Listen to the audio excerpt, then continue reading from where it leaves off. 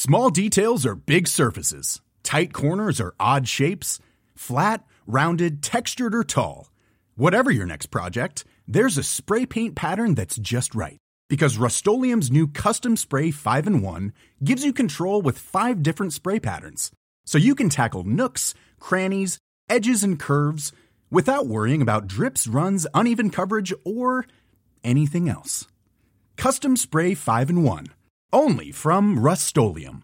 Hey, it's Ryan Reynolds, and I'm here with Keith, co-star of my upcoming film, If, only in theaters May 17th. Do you want to tell people the big news? All right, I'll do it. Sign up now and you'll get unlimited for $15 a month and 6 months of Paramount Plus Essential Plan on us. MintMobile.com/switch. Upfront payment of $45 equivalent to $15 per month. Unlimited over 40 gigabytes per month. Face lower speeds. Videos at 480p. Active Mint customers by 531.24 get 6 months of Paramount Plus Essential Plan. Auto renews after 6 months. Offer ends May 31st, 2024. Separate Paramount Plus registration required. Terms and conditions apply if rated PG. I'm Sandra, and I'm just the professional your small business was looking for. But you didn't hire me because you didn't use LinkedIn Jobs. LinkedIn has professionals you can't find anywhere else, including those who aren't actively looking for a new job, but might be open to the perfect role, like me. In a given month, over 70% of LinkedIn users don't visit other leading job sites. So if you're not looking on LinkedIn, you'll miss out on great candidates like Sandra. Start hiring professionals like a professional. Post your free job on linkedin.com/people today.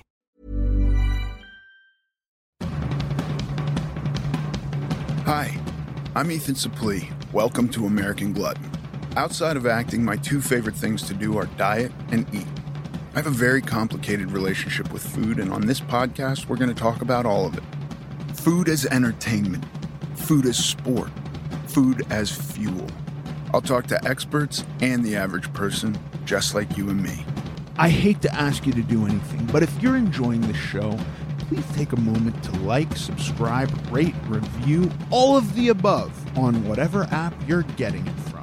Today on the show, I'm talking to Dr. Casey Means. She is a Stanford-trained physician, chief medical officer, and the co-founder of the metabolic health company Levels. And for all you listeners, Levels has a special offer for my audience.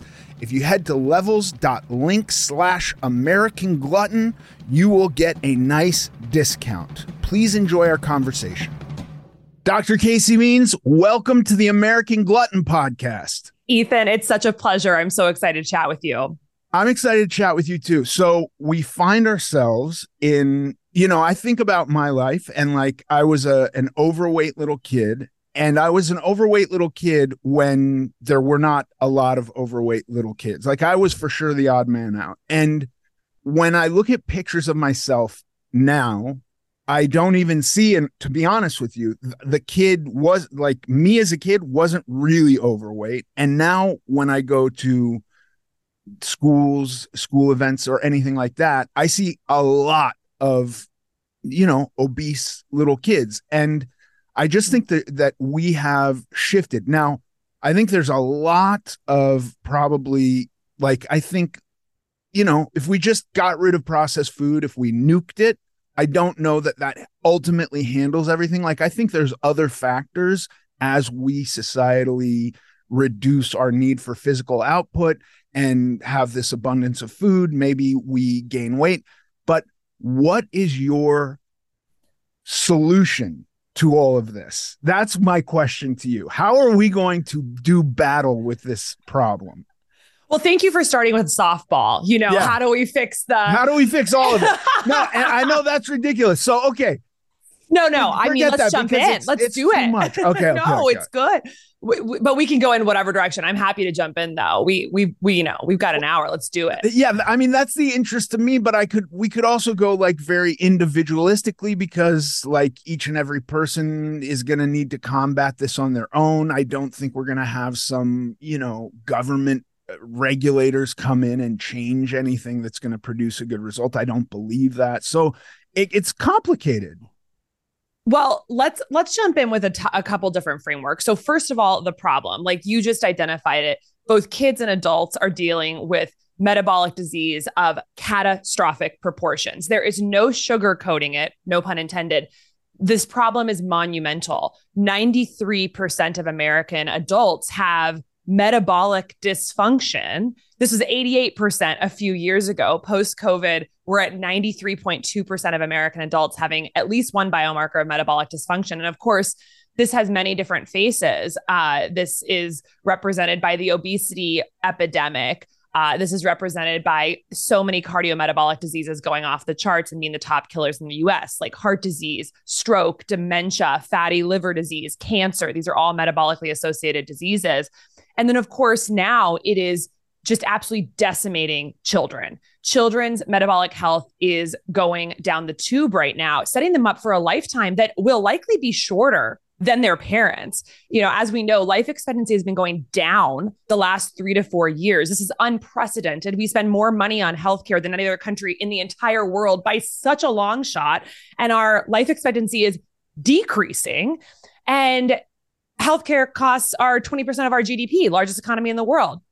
$4.2 trillion. So we are abjectly failing at managing this issue because the more we spend, the worse the outcomes are getting for both children and adults. So that's just sort of the landscape of the problem. When you look at kids specifically, which you brought up, and I know you have several children and a grandchild, I believe, you know, things are bad. Kids are being born into a world in which they are more likely than not going to have a metabolic problem. So we've got about, what's astonishing to me, so overweight and obesity, that's like one face of this issue of the metabolic spectrum, of course. And that's, you know, over 20% of kids are obese now.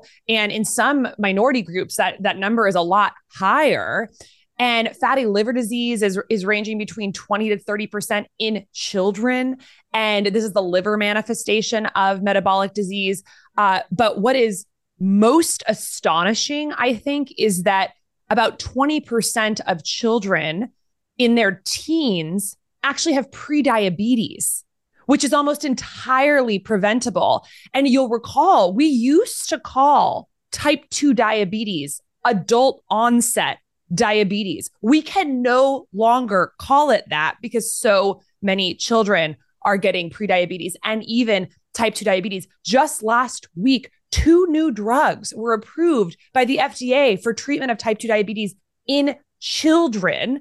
And of course, we could think of this as like, oh, this is great. This is progress. We're getting kids access to these medications. But like, wake up, back up. We should not be having any children or virtually no children with type 2 diabetes. So we need to go back to the drawing board and figure out what are the causes of this? What are the multifarious root causes of this disaster that is happening to our children and adults? And then how do we start chipping away at the problem? Because I think it's actually quite hopeful. We got ourselves into this mess in the course of about 50 to 75 years. We can get ourselves out. We are smart enough to get ourselves out, and we actually have to, because it's decimating both the American economy, but also American human potential, mental and physical health, and generally the competitiveness of our country.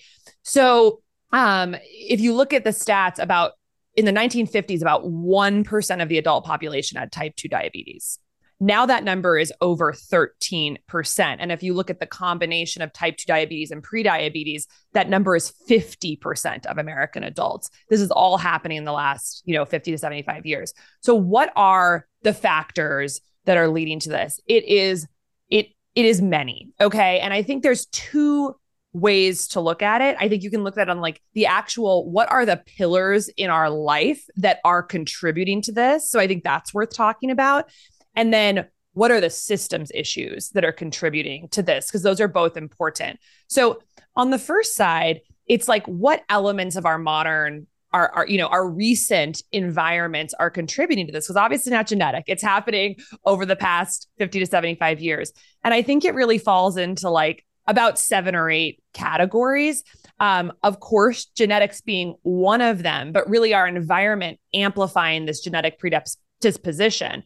So when you look at the lifestyle and environmental factors, where of course food is the biggest one, right? We have an ultra processed food environment where we're eating the majority of our calories from these food-like industrial substances that completely put our biology through a tailspin and create metabolic dysfunction. And that's the majority of our calories now. So 60% for adults, 68% for kids of our calories are coming from ultra processed, industrially manufactured foods that our bodies basically for millions of years never evolved to see, and that essentially become this overwhelming nutrient source that stresses our cells, stresses our mitochondria, causes oxidative stress and mitochondrial damage, creates metabolic dysfunction in our cells, and is a threat signal to the body, which generates chronic inflammation, which of course is intimately tied to metabolic dysfunction. So you've got the ultra processed food supply. That is number one.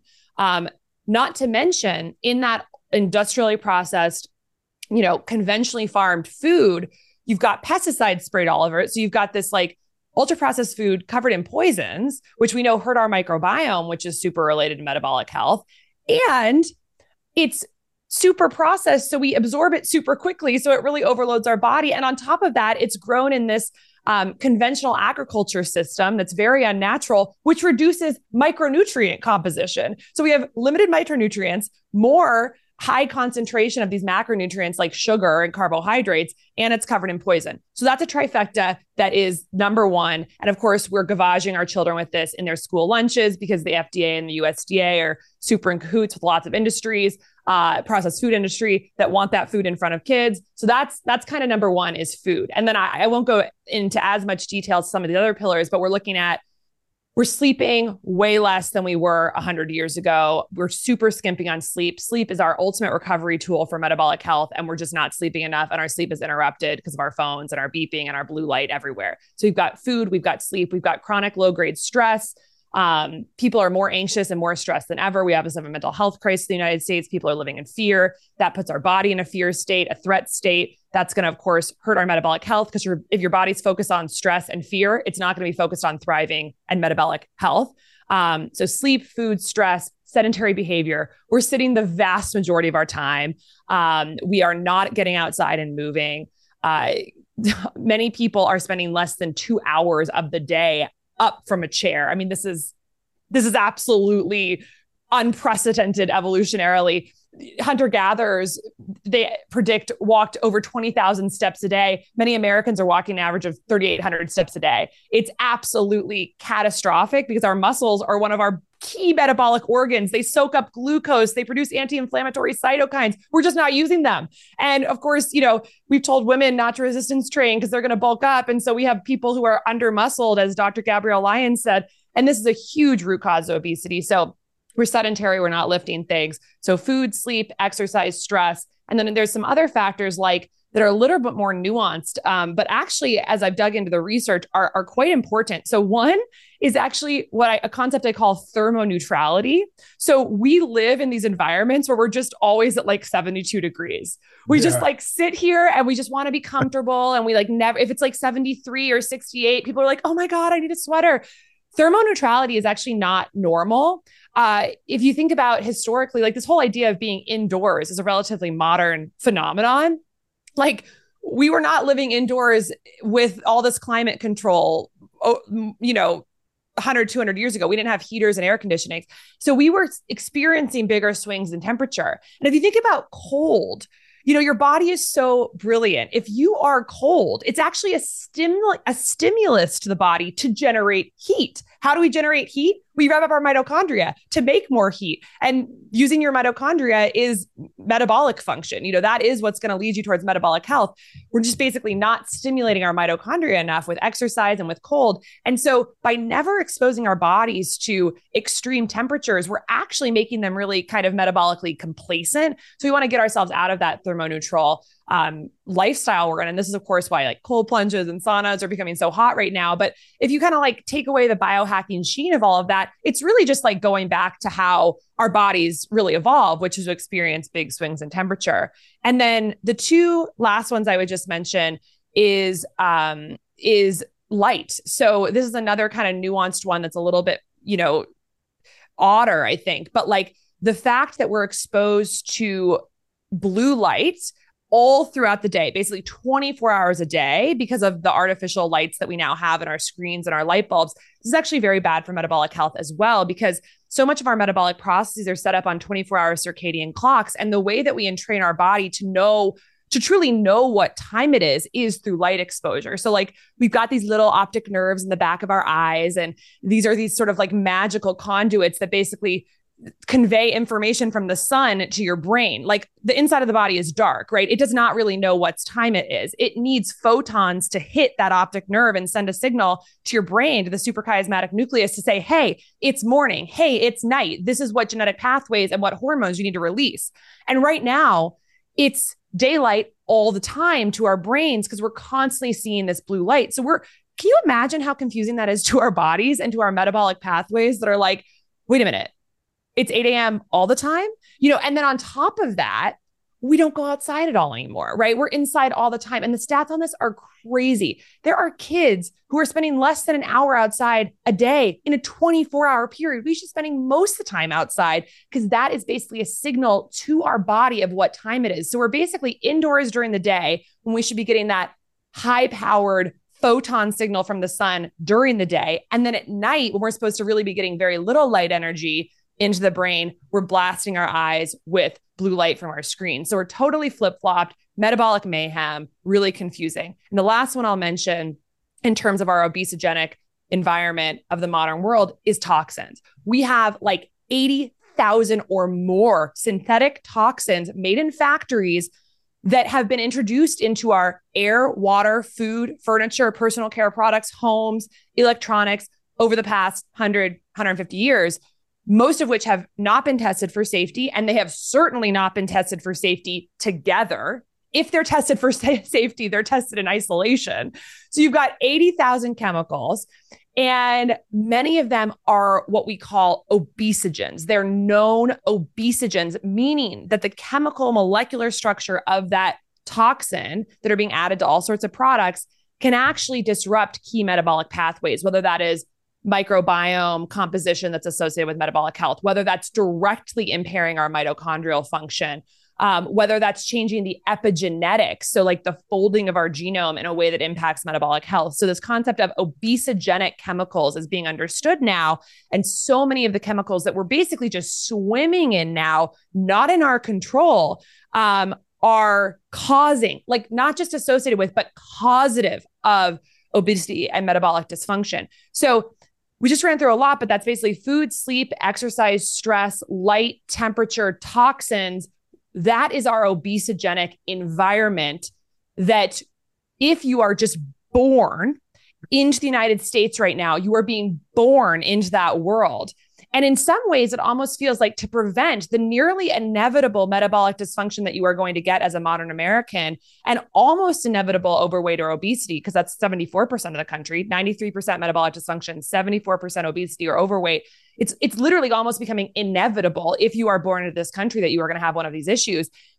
It's almost like you're spending your life just protecting yourself from modern culture. And I think that's why people kind of get obsessed with wellness and biohacking and all this stuff, because it almost can feel like if I'm not hyper vigilant, then I'm going to have a problem. And if I just go along with normal culture, I'm almost guaranteed to be screwed. So a lot of what I think about, and like, of course, what we care about at Levels is like, how do you make it easier for people to understand how their environment is affecting their biology so you can be aware and start to make better choices to hopefully prevent this near inevitability of being a modern American. Dude, that was a fucking awesome speech. Like, I want to just like clip that and play it on repeat because it's a fucking denouncement of modernity in such a concise way where you nailed basically every point where I go like the environment, the world, or maybe not the world, but certainly America and cities are conspiring against you. And okay, I want to claw through it because I also think it can be an overwhelming amount of data. You know what the fucking, we think about like a prisoner who gets 24 hours of sunlight a day and we think that's inhumane, that's horrible. And yet we opt to do that. Like we on our, without reminding ourselves like, hey, maybe I need to get out and see some light. We can sit in the house for 23 hours and kids are happily playing video games and sitting there and not getting outside simply because they want to go play or something like that. So it is a wild, I also think like everything you listed, every single thing is an attempt to solve a problem. like our fast food, our preservatives, our phones, the temperature. Like it's all trying to make us comfortable and more efficient. And then there are just a string of unintended consequences that people weren't aware of when they said, like, we can provide HVACs to every house.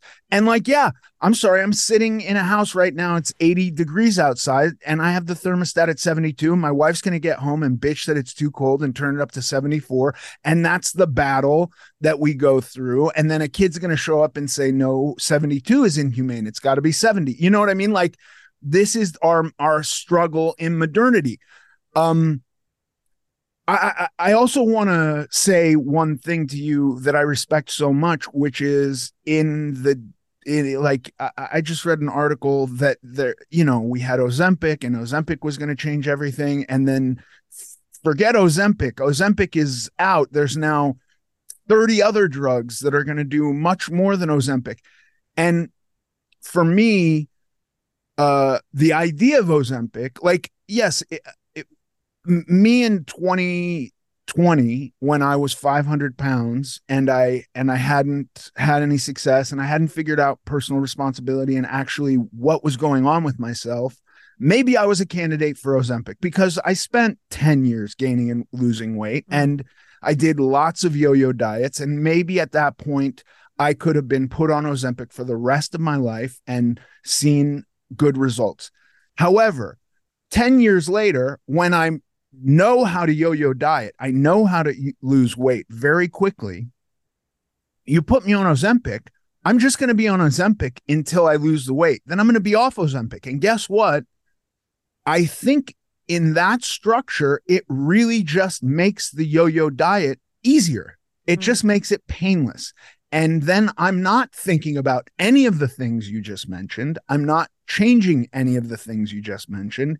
And my worry there is that if we just add a crutch to yo-yo dieting, aren't we going to ultimately have more obesity? Like that, from my point of view, is the result of yo-yo dieting. It is just people have gotten heavier on average. And so when you're talking about being aware of all this data and how you're going to move through it. Now, the one thing that concerns me is it's an overwhelming amount of data that you have to be aware of. And so, like, if I'm a person who's going, I haven't really thought about this before, I need to take over my life, I need to take the reins, what do I have to think about? And I'm confronted with sleep and time outside and exercise and resistance training and food and toxins and nutrients. That can be overwhelming. So what's the on-ramp to this? I think that the on-ramp towards making all of these things just a natural part of your life is a sense of awe and curiosity about the body. Yeah. We are having this precious, short, conscious experience of life right now. We are not here for a long time, and we are blessed with being in the most prosperous time in human history and the safest time in human history that we know of, in these incredible, miraculous bodies that interact with the cosmos, with the environment in the most beautiful possible way. And I think remembering that your cells, you have 37 trillion cells. I mean, that can be 37. Some estimates say 100 trillion, but 37 trillion cells in the body. And every single one is trying so hard to make your life blissful and incredible. Energy, happiness, joy, prosperity, longevity. And the world we live in, right, is breaking those cells and making their job so much harder. You know, they can animate our lives in the most beautiful way, but they are dealing with just this catastrophic environment. And so I think to kind of cut through how overwhelming it can seem, it really starts with awe and curiosity, because fundamentally, if you're just doing the things that we talked about, you know, in the right way, it's just essentially more natural living, right? Like getting back to sustainably grown food from good soil, sleeping, walking, being in the sunshine, you know, drinking clean water, these things, if you're focused on just really tuning into your body and your self-awareness and your curiosity, you will just very quickly realize that when you do these things, you feel great.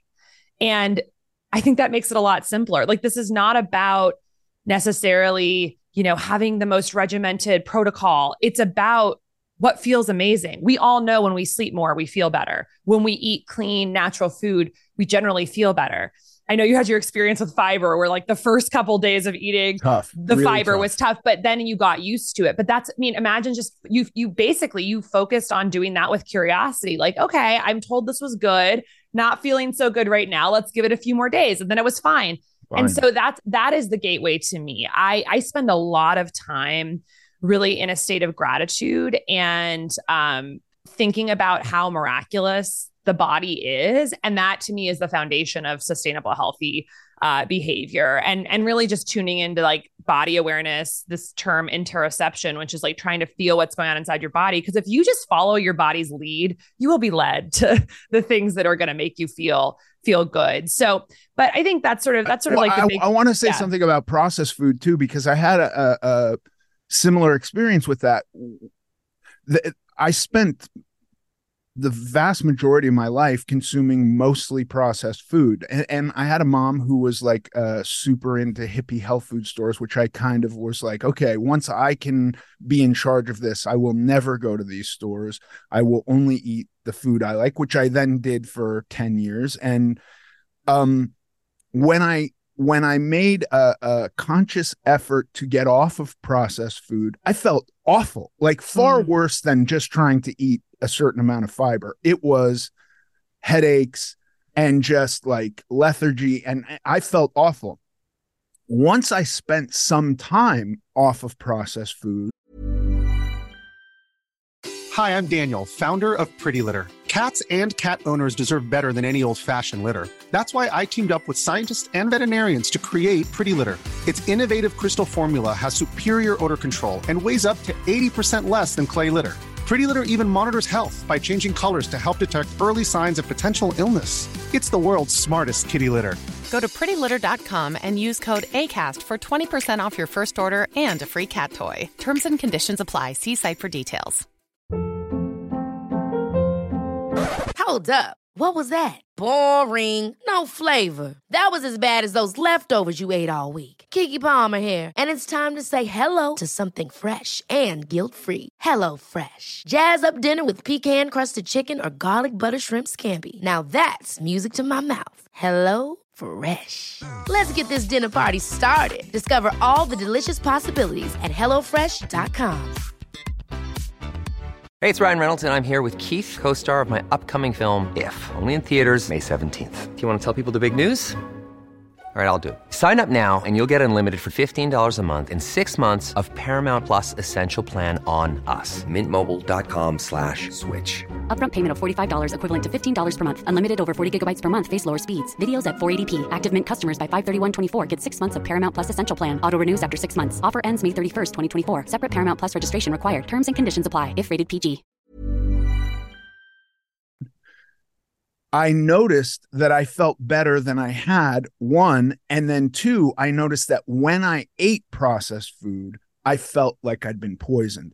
So there are some shifts that have to take place. And like, if you got a kid who's eating, I remember seeing studies on kids who ate like a teaspoon of food dye and had psychotic breaks. If you have kids who are subsisting largely on food like that, to get them off might be rough, but it's a process that will benefit them, I think. And I'm not even a guy who's like, processed food is evil. You can never eat processed food. I will occasionally have a diet soda. I will occasionally have a bag of, total BS protein chips that have way too many ingredients in them. But it's okay. It's very occasional. I'm not always a black and white person with this kind of stuff. But I would say that the vast majority of the food I eat by leaps and bounds have one word ingredients. It is broccoli or rice or chicken or potato. That's what I live on. And then if I occasionally have some of the other stuff, I'm almost always aware that I don't feel great. I don't feel like I could go to the gym immediately following it. Or I will say there's one addendum. The only time I'm really able to consume sugar is in the middle of a workout. If I suddenly feel tapped or drained and I have some sugar, I feel better. And then I don't wind up with a hangover. But if I eat ice cream at night and then go to bed, I feel hungover in the morning. That's my one stipulation. So I've had Gatorade maybe 5 times in the last 3 years, and it was always at the gym, and it always helped me when I needed it. Yeah. I mean, it sounds like you're so tuned into your body and you are really focusing on the closed loop feedback between the choices you're making and how you feel. Yeah. And I think that is just really the foundation. And that is so much of the premise of why we started Levels, is because we believed that giving people more access to a feedback loop. So I make a choice and this is what's happening in my body, can be part of generating that awe and that interest in sort of figuring out the cause and effect relationship between what you're doing and what you're being exposed to and what's happening in your body. Right now, the way the healthcare system is set up is that it's very patronizing in the sense that it actually very much tries to make patients almost feel like they're stupid, like they need to find salvation outside of themselves through a doctor, through a system, through a medication, through a surgery, through a shot, whatever it is. And it's almost like, and the way that electronic health records are set up, the doctor in most states and the hospital system owns your health records. They own your health data. You don't even own your health data that you paid for, and that's from your body. It's a whole system set up to have a knowledge gap between healthcare and individual. So we are ignorant about the inner workings of our body.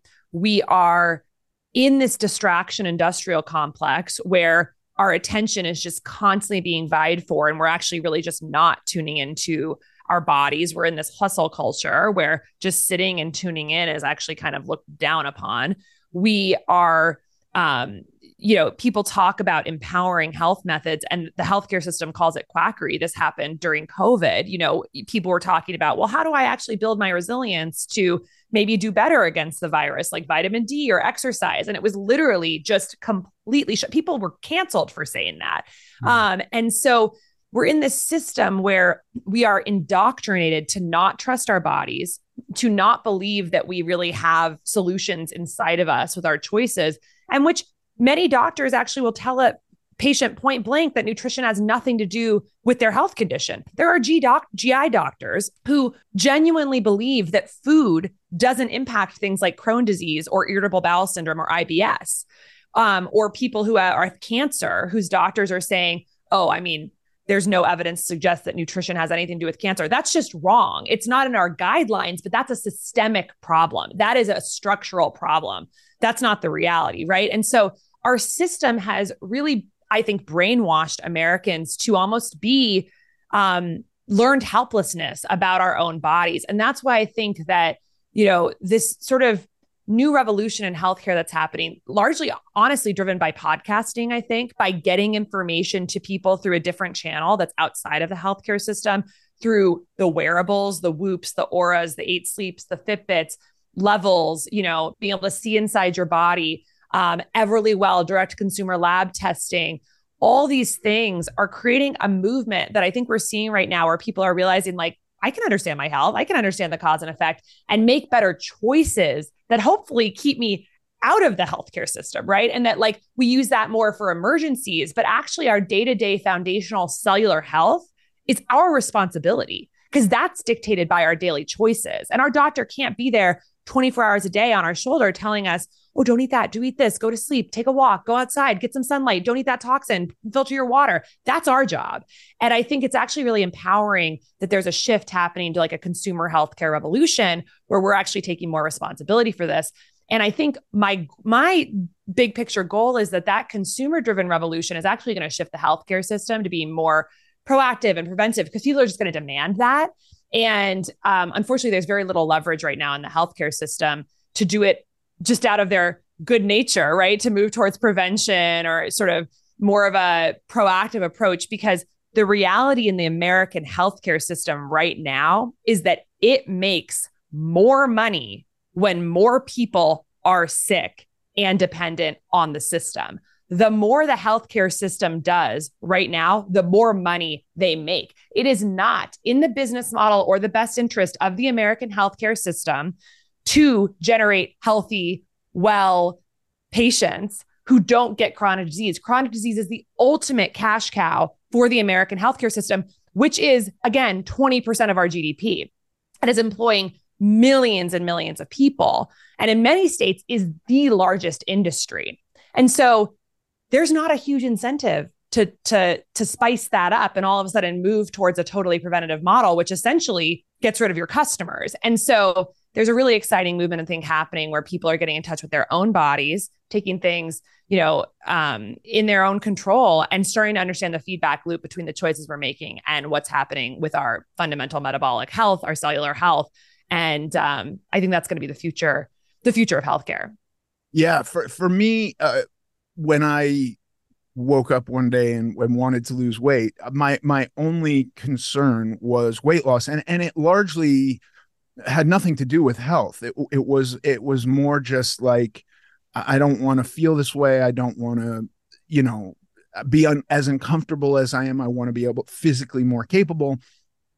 But I will say that after, you start to have physical goals and then you fine tune them as you hit your markers. You go like, okay, now that I've checked this off the box, I'm not done. There's no end, right? The end for all of us, I think, sadly, is death. And so how do we kick that goal down the road as far as possible and be as healthy on our way there and as, have the best trip down towards that goal? It's a weird thing to have that as a goal, but I want it to be a very far off goal. And it turns out there's quite a bit we can do to affect that. I think that there was a point of view I had that it was largely genetic and there would be pills along the way. And I was just stuck with the hand I was dealt. And so whatever comes up, I'm going to take a pill for it. The problem I found is that a lot of those pills then require pills because they're having other effects. So I want to take as little pills as possible now, and that includes vitamins. Unfortunately, I'm not a big fan of vitamins. I'd rather eat vegetables. Well, I mean, yeah, vegetables are a great, a great source of many of those micronutrients. And I think that, gosh, you really nailed it. Like, I love that phrase that you just used. It's like, we want to have the best trip. Like this, like we were talking about earlier, like this is a fairly short trip that we have. And like the reason I care so much about metabolic health is because metabolism is how we power our lives. Inside every one of those cells, which together bubble up into the function of those cells together, bubbles up into our lived experience, into our lives. And each one is powered by our metabolism. So if there are problems with metabolism, if we are allowing these different factors in our environment to truly damage our metabolic machinery, we are leading to an underpowered life. We are dimming our spark. We are literally dimming our animating life force. So it's not just a chronic disease avoidance process. This is a spiritual crisis that we're in, because this beautiful, miraculous human body is being dimmed. And that means we're not going to have the best trip. It means that we are going to have more suffering, more pain, more mental illness, more emotional dysregulation, more violence in our life, more I think I mentioned pain, like literal pain. When we are underpowered, our bodies are going to create a more negative experience, right? It's like a sputtering machine. That's not what we want for this trip. And so, there's so much clinically we can talk about. Like, we don't want heart disease, we don't want dementia, we don't want stroke, but we really I like to think of the body as this, this force that is powered by metabolism and all the choices we're making, the protocols, the biohacking, all this stuff. Really, it's about just powering the body better so we can have the best trip, right? And and not just for our own benefit, but for the benefit of everyone around us, to just increase the potential goodness of what the human population can do in this lifetime. And so, I mentioned mental health and pain and suffering. We know that if you are metabolically dysfunctional, the brain, it's 2% of body weight. It uses 20% of the energy in the body. So if we are underpowered, anything relating to the brain is going to be harder. So we know that when you are metabolically dysfunctional, so let's say you have type 2 diabetes, which is of course a clinically overt representation of metabolic dysfunction, twice the risk of depression, twice the risk of anxiety, much higher risk of Alzheimer's, dementia, and other types of dementias, higher risk of pain, fibromyalgia, migraines, headaches. Every neurologic thing gets worse. And this makes sense from this root cause perspective of metabolic issues, underpowering of our bodies being the root cause of almost every chronic condition we're facing in the US today. Because if you have a cell type, like a brain cell that's not working properly, there's going to be symptoms that arise. And most of the symptoms that we're dealing with in the United States today in the modern world are essentially a manifestation of some particular cell type not being powered properly and that emerging as symptoms. So that's why metabolic dysfunction in the liver can look like fatty liver disease. Metabolic dysfunction in the capillaries of the penis can look like erectile dysfunction. Metabolic dysfunction in the ovary theca cells can look like polycystic ovarian syndrome, the leading cause of female infertility. Metabolic dysfunction in the fat cells can look like visceral adiposity and abdominal fat. In the brain, it can look like all those things I mentioned. In the capillaries of the eye, it can look like retinopathy. In the capillaries of the leg and the arteries of the leg, it can look like peripheral vascular disease, the leading cause of amputations in the country. It's these manifestations of this core cellular problem that are looking like all these different diseases. And so where a lot of, I think, the sort of more forward-thinking clinical practitioners and researchers are going is a new model of healthcare that is not about all these siloed different conditions, but of a root cause sort of unifying theory of chronic disease in our modern world, which is rooted in mitochondrial dysfunction, metabolic dysfunction. And so you talked about how oh gosh, this is so complicated. There's so much to do to be metabolically healthy. But another way to look at it is this actually simplifies things quite a bit, because someone might have 4 or 5 symptoms or chronic disease in their life. Oh, I've got some arthritis and I've got a little bit of depression. I've got some anxiety and I've got my prostate. I was told my prostate is getting big and I've got some belly fat and I'm a little overweight. And it's that can seem really overwhelming too. But through this lens, in many ways, we have one main problem to focus on in our modern healthcare ecosystem, which is figuring out how to get our cells to power themselves properly. Because when you power a cell properly, a lot of the symptoms kind of just melt away. And so this is the reason I'm so passionate about this and why I left a surgical subspecialty where I was focused on a very tiny part of the body. I was doing head and neck surgery. So to say, oh my God, I'm focused on one little tip of this iceberg. But there's this whole bigger iceberg underneath that could affect so many other people. I'm going to use this 9 years of medical training I had to hopefully focus on the root cause issue, not just one of the organ-specific manifestations of that underlying issue. And I hope that more doctors are starting to think that way. I know you've had a lot of amazing doctors on your podcast. I was listening to one who was talking about menopause and a GI doctor. And I think the more specialists who start to really think about that root cause physiology, we move towards a system where we don't ignore the rest of the body for the sake of our little organ that we're focused on. We actually see it as a unified system where making some of these lifestyle and dietary changes can actually have positive benefits on the whole body. But yeah, like you said, we want to have a positive human experience here. And there is almost no problem in our human lives that cannot get better by having metabolic health, by having cells that are powered properly. I mean, I would love people to come up with something, truly anything,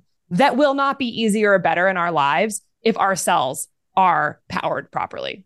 Yeah. Look, at the end of the day, if you have a guy who plays video games and eats pizza and says, like, I never go outside and I'm so happy and I like my life and I don't want to change anything, then far be it from me to try to convince him. I have no interest in trying to convince him. But I do get slightly confused sometimes when we just lived through an experience where it was like everybody has to do their part. We have this severe impending thing that's affecting us. Everybody's gonna go out of their way to make sure that this is solved. And that got complicated too, but it was like we all have to take responsibility for the group. There are studies that show obesity to be socially communicable. That means it's contagious. That means that just being around obese people means you're more likely to become obese. I don't understand, and not even that I'm for it. I don't think I'm for some government campaign to say, like, we're going to eradicate obesity and here are the guidelines you're now going to live by. I don't think that's going to work. But I don't understand why, when we're faced with something that, one, costs us so much money, costs us human life, contributes to disease and illness, how it's now becoming celebrated. Not like something we can solve, but like we shouldn't be solving it. It's not something to be solved. It is very perplexing to me. It honestly, though, it's so simple. It is economics. Right. In the majority of states, the biggest private industry is food or healthcare. Right. Which means that for the majority of American senators and lawmakers, the jobs and livelihoods of the people they are representing are directly tied to the processed food industry or the healthcare industrial complex. There is very little leverage to do what you're saying, which is like create, a movement towards a healthier world from an economic standpoint. That is the incentives of healthcare. We will not, I do not believe, actually reverse the metabolic disease epidemic until the incentives of healthcare change and until corporations are required to actually be financially responsible for the externalities that they create in health and the environment. Because otherwise, it's literally just, this is the best possible scenario for the biggest industries in America. And that's why it's not changing. And they are in control of the media, right? Like the number one donor to mainstream media is pharma. So this is all like I understand it seems crazy, but it's actually so logical. And I don't think there's any like evil puppet master here. Like, I think that most of the people working in these systems actually really do feel like they're doing something good. And I'm not individually thinking anyone in these systems, processed food, even maybe at the highest level, are doing something evil. But incentives are an invisible hand that guides these decision-making. And fascinating clip. I was invited to come down to San Francisco for the JP Morgan Healthcare Conference, which is one of the big healthcare conferences. And I was looking at the website and there were literally videos. This is one of the biggest healthcare conferences, influential.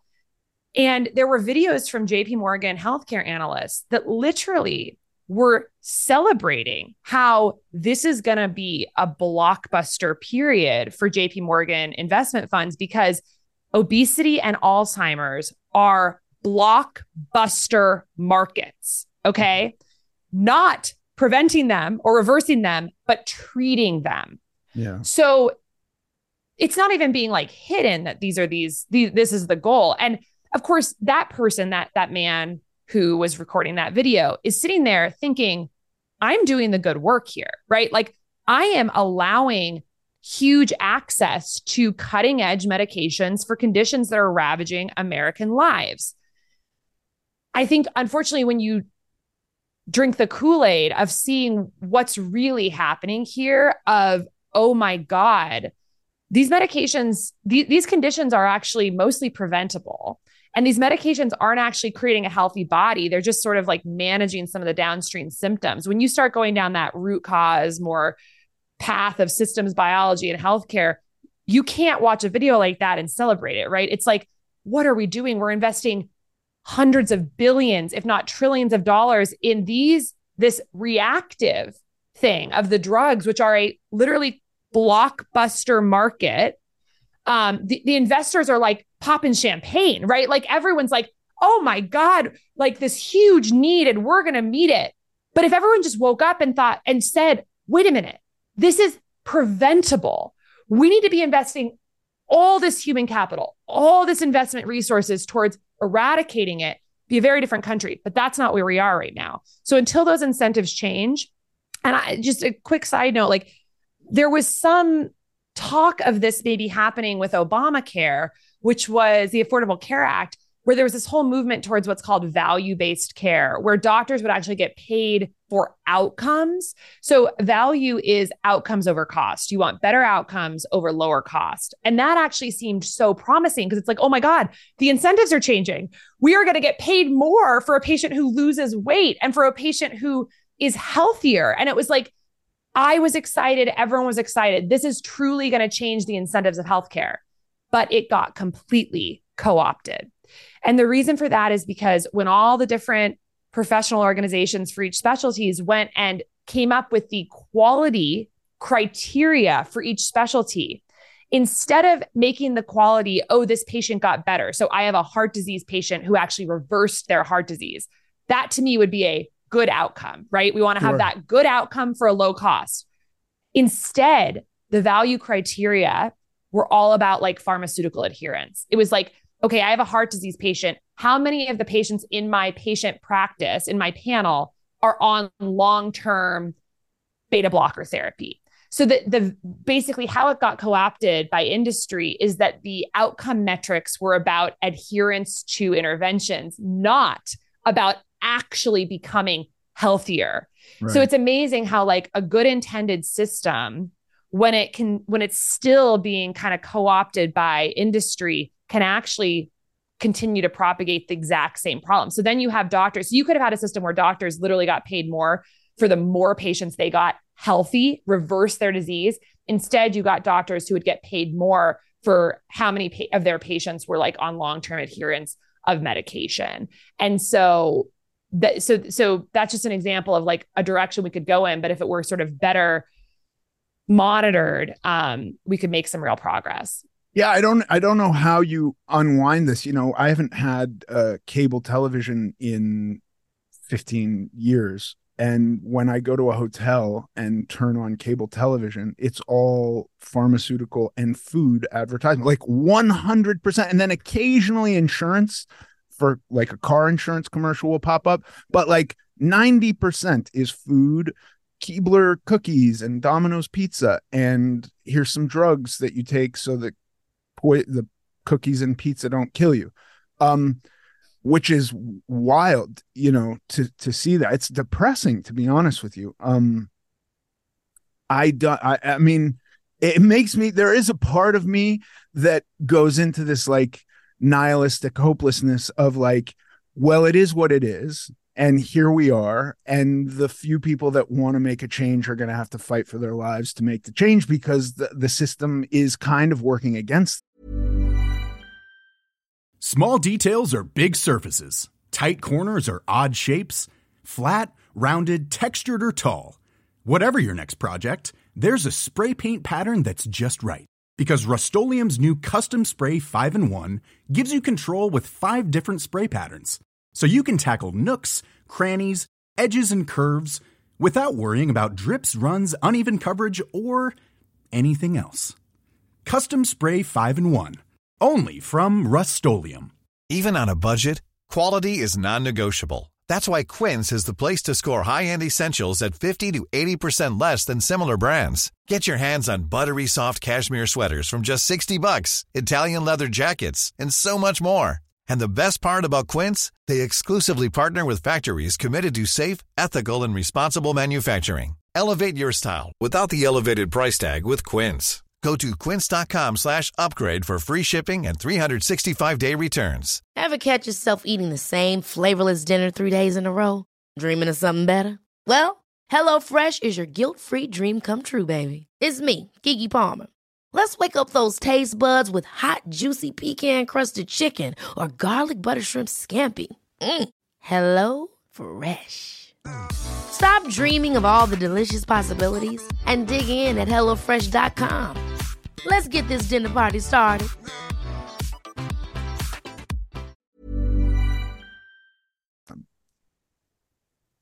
And I don't see those commercials going away. I don't know how you do that. I mean, like they figured it out with cigarettes, but I think, you would have more difficulty proving a Keebler cookie killed somebody. I don't know why I'm singling them out, because the elves are so cute, maybe. But like, I don't think you can like tie that in the exact same way. It is a whole system that is causing this. I totally hear you, like that it can feel nihilistic and very hopeless. But I think that there is so much to be hopeful for, because, I mean, literally because of podcasts like what you're doing, you're bringing people on, giving them a platform and a voice, information. We still live in a country where, for the most part, you can disseminate information like this. And it goes into people's ears for an hour. That's incredible. That never was possible right before. I mean, we had the radio, but like, that's incredible. You've got like everything that happened the other week with Rogan and RFK Jr. I mean, they spent 3 hours, like one of the most listened to podcasts in history, no matter how people feel about the different topics discussed. They're talking about food and pesticides and pharma interests, like millions of people listening. So there are multiple things happening at once. Are disasters happening where kids are literally being fed poison in school lunches. And they're serving Lunchables, that are literally subsidized by the government. Bad, right? We don't love that. But there's also movements happening where there are 70-year-old women doing cold plunges because they heard about it on Peter Attia's podcast. Like there's so many interesting trends happening. And like, at the end of the day, like, I think people want to live a good life. I think people want to be happy. And I think, unfortunately, we've been in a system that has made that very challenging, but people are waking up, and I believe in people. And I think this is going to be a individual-led, bottoms-up, consumer-driven movement. That is literally why I left the healthcare system to focus on a consumer product that was very intentional, because I believe that it's going to come from the bottom up, because the leverage is not in the corporations right now. The leverage is in inspiring people with information. That's always how things change in history, right? Like you get people, power, information, and a new desire for a better world. And that's how like revolution happens, right? And so that's why I think it's going to come from the bottom up. And I'm getting more hopeful by the day,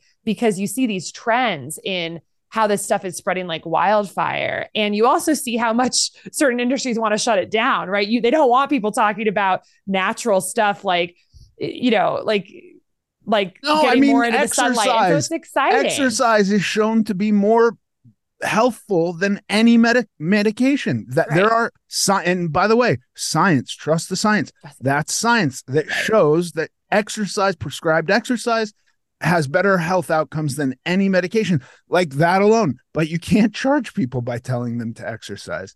But the info's getting out, which is so cool. And people are posting about it in social media. So I think there's these different forces at play, and I think it's going to shake out in a good way. That's at least what I'm visualizing. I just want to thank you. I thank you for your optimism, because I think we need optimists. And I'm not really a pessimist. I'm also optimistic, because I changed. I changed my life. It's starkly different than what it was. And I will continue to work hard to do that. And I'm grateful for what you're doing. I really, really appreciate it. You and Levels. It's an awesome team you have. Thank you so much. It's so great to chat with you. You too. Talk to you later. And now for the Q&A. Today's question comes from Kevin. Hi, Kevin. Kevin says, I've recently discovered your podcast and loved how you basically said that every day is January 1st. I can relate. I started my weight loss journey a year ago in June on a whim. I'm down 65 pounds and want to lose another 90 or so.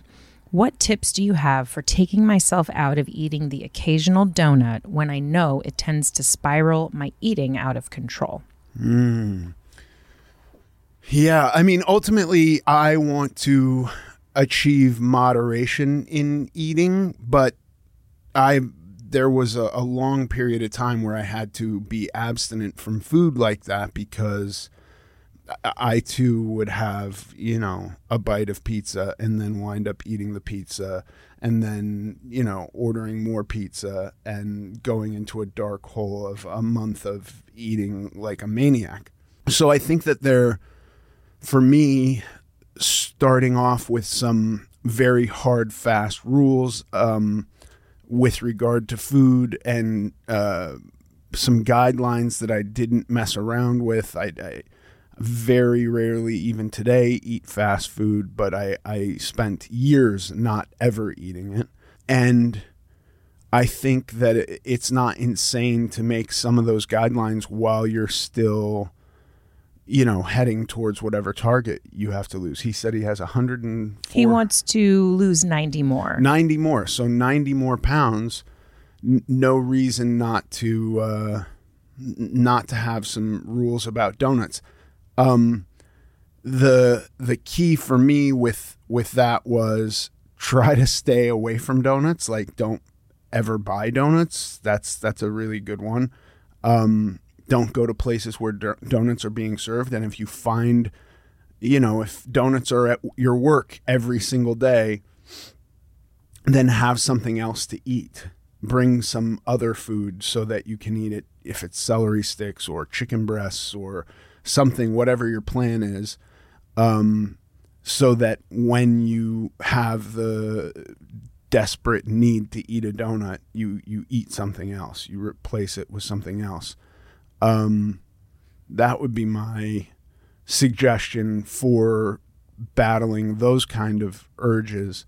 The other thing I would suggest is trying out a maintenance period, which is still a diet. For me, the first few maintenance periods took so much effort, and it was hard for me to understand this, but like the first time I read about it is just a diet break. It was called the diet break, and I thought a diet break means I'm not dieting, means I'm going to gain weight. And so you're actually putting effort into maintaining your weight, which if we want long-term progress, we're going to have to figure out doing that at some point. If you lose this 90 pounds you have to lose and don't put any more effort into maintaining that, you most likely will gain weight again. So learning how to do that on your way to this 90-pound goal, I think is a smart tactic to employ, so that when you get there, it's not as shocking that you're going to have to put effort into maintaining your weight. So you could break that up, like lose 30 pounds, do a few months of maintenance, lose another 20 pounds, split it up so that you've got a few of these under your belt, and you understand that when you get to this magical weight, 90 pounds that you want to lose, it's not like the angels sing down to you, like your whole life is different and you no longer have to be concerned about your weight. Now starts the really serious process of maintaining that weight. I've gained weight so many times, and it's so defeating and upsetting and makes me want to give up. And the thing that's helped me most is doing diet breaks and learning about maintenance. And now I'm just living my life in maintenance, and I don't have to think about it quite as much as I used to. But I spent a lot of time practicing this on my way to where I am now. Pretty awesome. And I know you talk about maintenance and diet breaks in so many episodes, so I totally recommend Kevin to check some of those out as well. Yeah. Awesome question and answer. And if anyone else has a question for Ethan, you can always send it to us. The address is hello@americanglutton.net. Thanks for listening to this episode of American Glutton. I'm Ethan Suplee. You can follow us on Instagram at American Glutton Podcast. Sincerely.